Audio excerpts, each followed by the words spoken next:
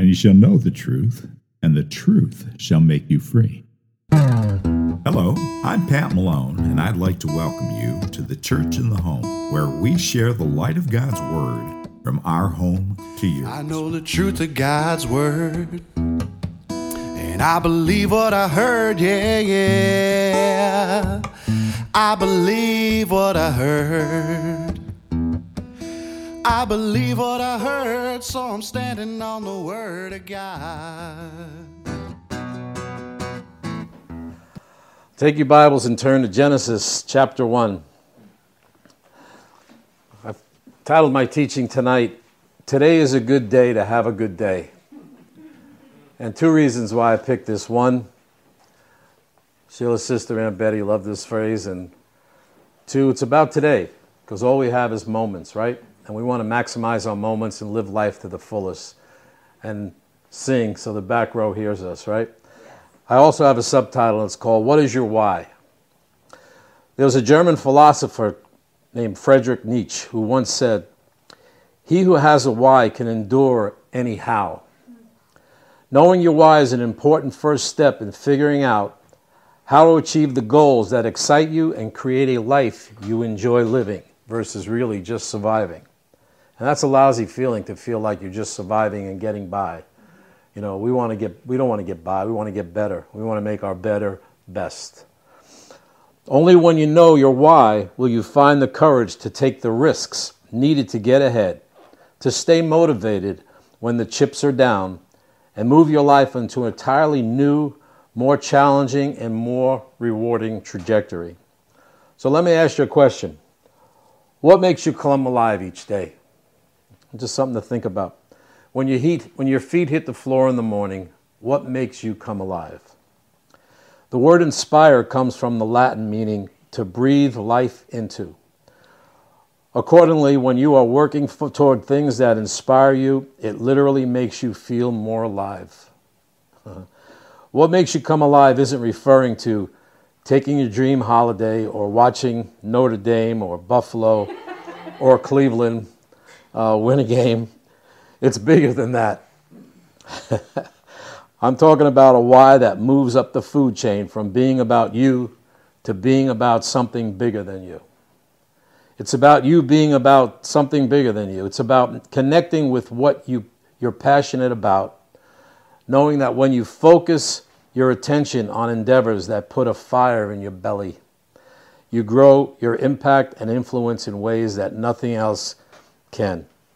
And this is about you connecting with something bigger than you. And we all have something bigger than us that we know, and we're so thankful for. And we heard from God tonight. But the why is the purpose. It's the cause or belief that drives every one of us. You know, if you ask me what my why is Sheila and my family. You know, when I get up every day, besides God, you know, that's what keeps me going too. It's my family.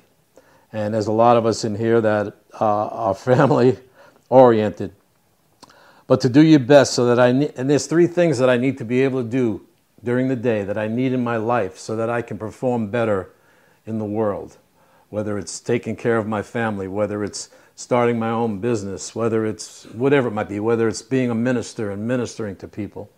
And the three things I want to cover tonight is, one, we all need something to look up to. And manifestations tonight was so great when God telling us that, I mean, he's our rock, that we can always count on him and look to him. We need something to look up to. The second thing is we all need something to look forward to. And the third thing is we all need someone to chase after. So let's take a look at the first one, something to look up to. And that is God. Why would we look up to anything else other than God? Modern man is sophisticated, but he still yearns for an intimacy with a higher being. People in the world today make their gods nowadays usually celebrities. They jump up to the opportunity to get chummy with athletes, with beauty queens, movie stars, and presidents. I mean, take your pick, but that's where the world looks to. But think about this for a moment. I'd like to get to know Nick better. He's a man of God. I saw him the other night at fellowship minister to somebody, and that person got healed. Doesn't that make a whole lot more sense than finding an athlete to look up to? Yes. My gosh. And that's the same for every one of you in this room. But their gods are feeble. Their heroes are turning out to be villains, presidents, congressmen, and TV evangelists. Their heroes disappoint them. Their super beings have feet of clay. We hold forth the promise of fellowship with a perfect, immutable, omnipotent God.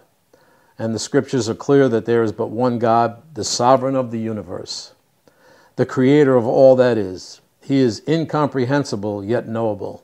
He's transcendent, yes, yet he's immanent. God is the one we look up to. That's the first thing that we need in our life, to look up to God.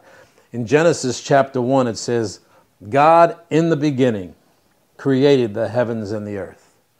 Wouldn't it make sense to look up to the one who created the heavens and the earth? Yes.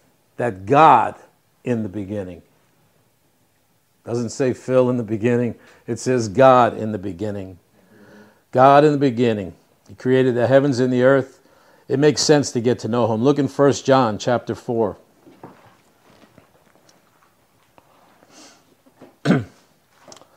In verse 5 it says,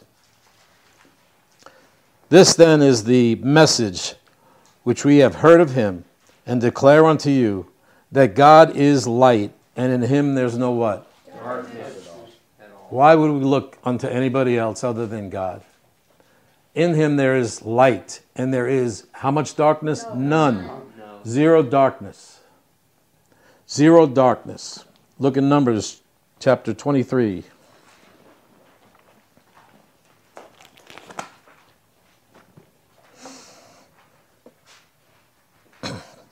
In verse 19 it says, God is not a man that he should lie, neither the Son of Man that he should repent. Hath he said, and shall he not do it? Or hath he spoken, and shall he not make it good?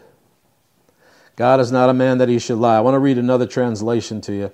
It says, God is not a human who lies, or a mortal who changes his mind. When he says something, he will do it. When he makes a promise, he will fulfill it. Why would we go anywhere else other than to God? Since God cannot lie, we can count on him. We know that he's going to do exactly what he promises in his word, that he's perfectly reliable. He's always steady and stable. He's never fickle. He doesn't vacillate. That is his faithfulness. His word is infallible and unfailing, without error, so it will surely come to pass. Let's look in Psalms 36. If everything about God is true, then he has no alternative but to be faithful.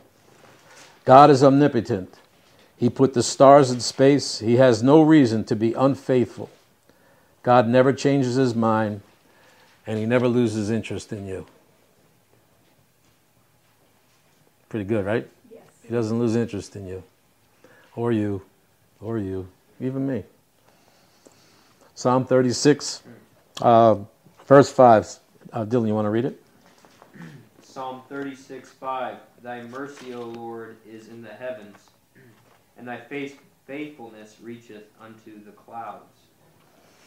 God's faithfulness reaches unto the clouds, unto the skies. I mean, how faithful is for that? I mean, that is faithful.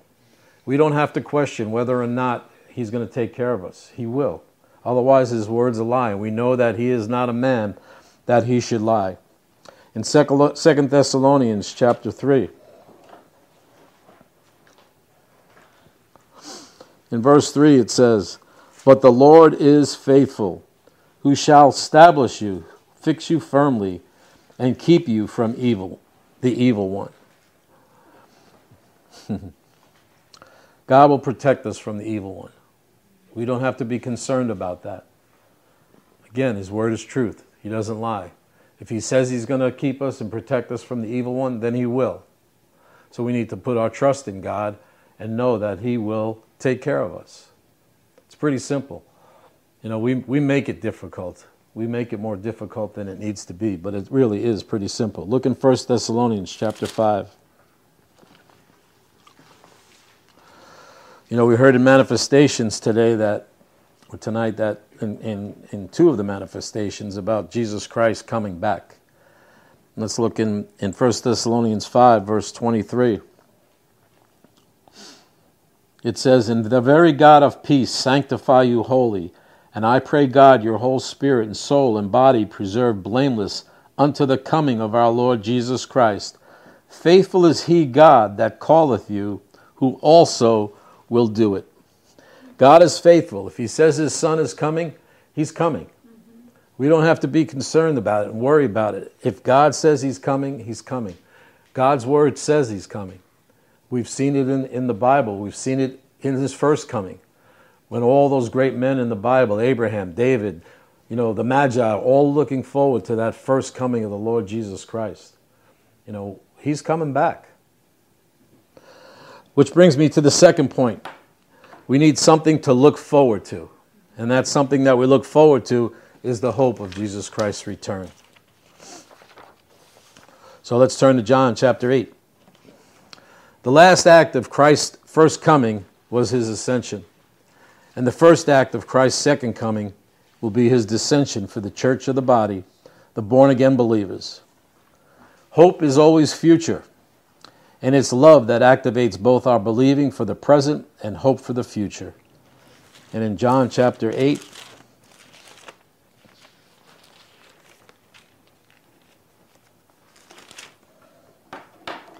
verse 56, it says, "Your father Abraham rejoiced to see my day, and he saw it and was glad." Abraham was a believer.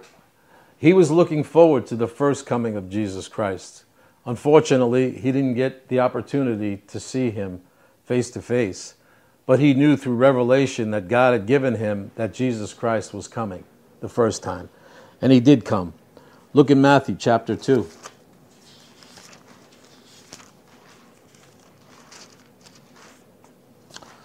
In Matthew chapter 2, verse 8, it says, "And he sent them to Bethlehem and said, Go and search diligently for the young child.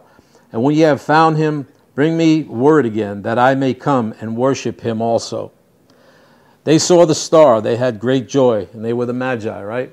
And they followed that star, and they got to see Jesus Christ as a newborn. And they got to see the first coming. So the hope of the first coming kept Abraham going. It kept the Magi going. It kept David going. And that's what they look forward to. You and I have the hope of the second coming of our Lord Jesus Christ. We have something to look forward to. Phil, did you get to listen to that song I sent you the other day?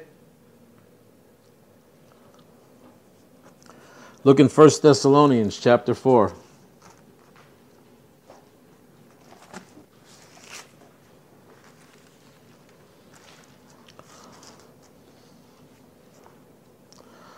In verse 13, it says, "But I would not have you to be ignorant, brethren, concerning them which are asleep, that ye sorrow not, even as others which have no hope. For if we believe that Jesus died and rose again, even so them also which sleep in Jesus will God bring with him. For this we say unto you by the word of the Lord, that which ye are alive and remain unto the coming of the Lord shall not prevent them which are asleep. For the Lord himself shall descend from heaven with the shout, with the voice of the archangel, and with the trump of God, and the dead in Christ shall rise first. And then we which are alive and remain shall be caught up together with them in the clouds to meet the Lord in the air, and so shall we ever be with the Lord. Wherefore, comfort one another with these words." We get to comfort one another with these words of the hope. Look in chapter 5, verse 1. It says, "But of the times and the seasons, brethren, ye have no need that I write unto you." We don't know when it's going to happen, but that's none of our business. We just know that it is going to happen. Why? Because the Word of God says it's going to happen. In verse 2, "For when they shall say peace and safety, then sudden destruction cometh upon them, as travail upon a woman with a child, and they shall not." I just read verse 3. Let me go back to verse 2. "For yourselves know perfectly that the day of the Lord so cometh as a thief in the night." If a thief was going to rob your house, you think he's going to call you up and go, "By the way, Mike, listen, I need you out by 3 o'clock because I'm going to rob your house"? No. He comes like a thief in the night. And one day, the Lord Jesus Christ will come back and it'll be like a thief in the night. And we'll all be gathered together.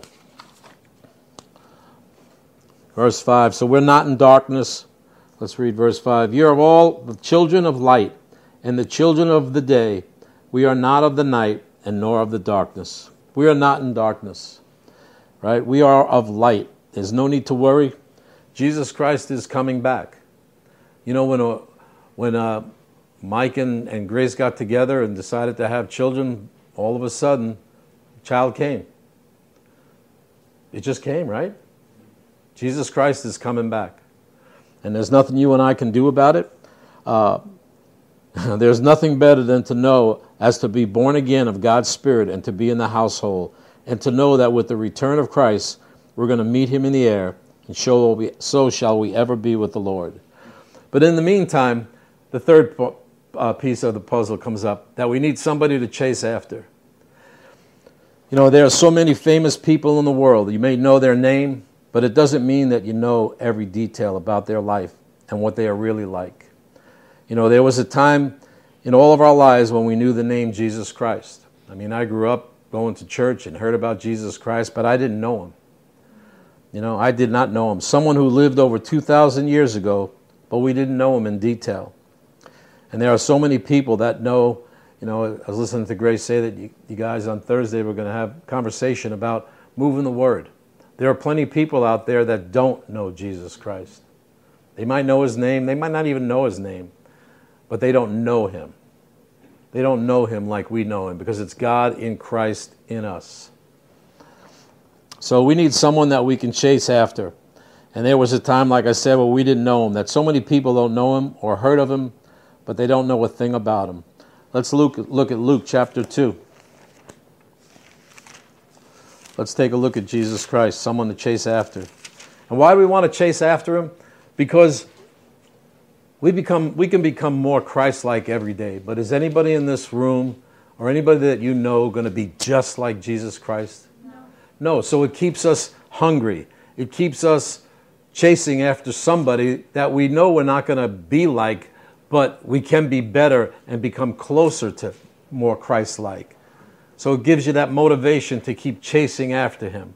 Not to get discouraged that you won't be like him, because think about it. There's so manifestations today and tonight.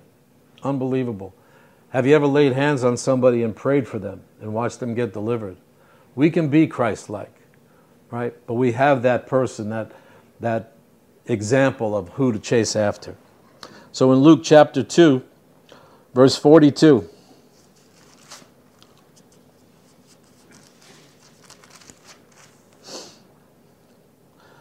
it says, and when he was 12 years old. How old are you, son? 13. He was 12.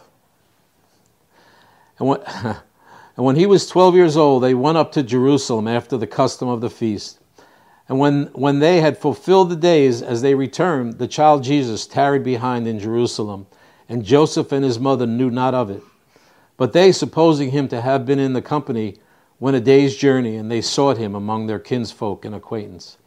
And when they found him not, they turned back again to Jerusalem, seeking him. And it came to pass that after 3 days they found him in the temple, sitting in the midst of the doctors, both hearing them and asking them questions. He wasn't asking them about, he was asking them intelligent, smart questions that astonished people around him. But they found him in the temple. Verse 48, and when they saw him, they were amazed. Imagine that, they were amazed. He's 12 and they were amazed. And he said unto him, Son, why hast thou dealt with us? Behold, thy father and I have sought thee sorrowing. Verse 49, and he said unto them, How is it that ye sought me? Wist ye not that I must be about my Father's business? Jesus Christ at 12 years old was about his Father's business. He knew.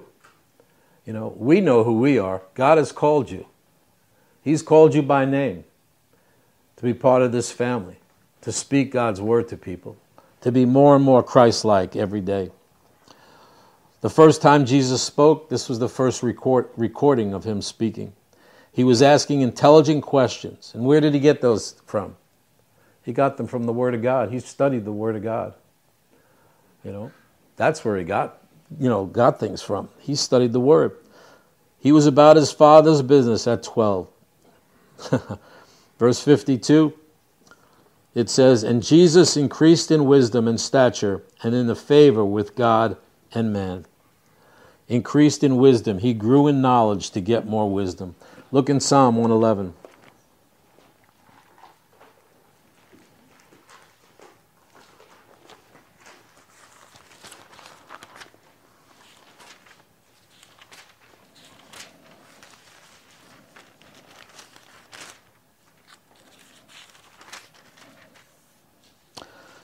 Psalm 111, verse 10, it says, the fear of the Lord is in the beginning of wisdom. A good understanding have all they that do his commandments. His praise endureth forever.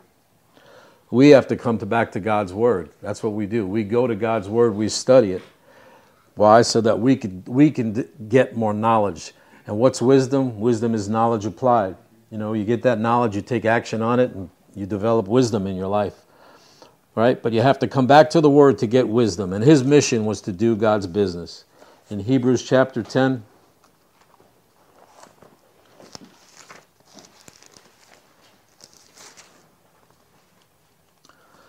in verse 7 it says, then said I, lo, I come in the volume of the book. It is written of me to do thy will, O God. His calling was to do the will of God, to do God's business. Pentecost came and Holy Spirit became available, and you and I have that opportunity to be born again of God's Spirit. And we can walk more Christ-like each day. Look at 1 John chapter 3.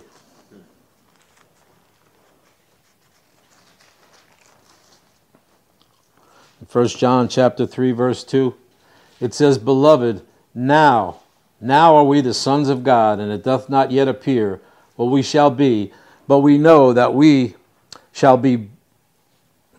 Beloved, now are we the sons of God, and it doth not yet appear what we shall be. But we know that when he shall appear, we shall be like him, for we shall see him as he is. But it says now we're the sons of God, right? In John chapter 14,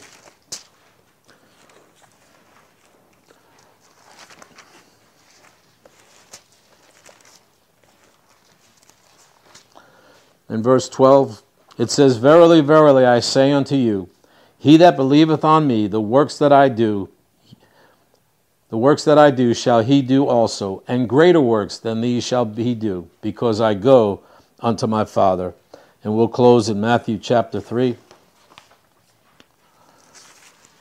But Jesus Christ did great works, but guess what? You and I can do great works too. Because it is God in Christ in you. In Matthew chapter 3, in verse 16, it says, and Jesus, when he was baptized, went up straightway out of the water, and lo, the heavens were opened unto him, and he saw the Spirit of God descending like a dove, and lighting upon him, and a voice from heaven saying, this is my beloved Son, in whom I am well pleased. Is there anybody in this room that wouldn't like God to say about you, this is my beloved Son, in whom I am well pleased? You and I could be just like Christ. We can be more Christ-like every day. And he was about his Father's business. We don't, we mentioned about New Year's and things and goals, but think about that for a second. We don't need a new year to do resolutions. We just need a new day. Right? We don't have to wait for a new year to show up. We just need a new day. So, 3 things we covered tonight that I want you to keep in mind is 1, something to look up to. God is who we look up to. Something to look forward to, the hope. And something to chase after, which is Jesus Christ, our brother in Christ. In Ephesians chapter 2, it says in verse 6, and hath raised us up together and made us together in heavenly places, to sit together in heavenly places. God has raised us up to sit in heavenly places. So today is a good day to have a good day. God raised us up. We're seated in the heavenlies. And you want to get to the place where you have that strong why in your life. The first things to do are those 3 things that I talked about. Look up to God. have something to look forward to and someone to chase after. And you'll see great things come to pass in your life. So, Father, thank you for this night. Thank you for the way you love us and take care of us and watch over us. And I thank you that we could be more like your Son each day and be about your business, doing your word. And as we continue to study it and speak out, that we receive it, we retain it, and we release it. So I thank you for this night, this fellowship, for each person in this room, for everybody online, and for all those who didn't make it tonight, for blessing them abundantly and watching over them. Thank you, Father, for keeping everybody safe and healthy. And again, I thank you for your love and tenderness in the name of Jesus Christ. Amen. You can't bring me down, the word is on my mind.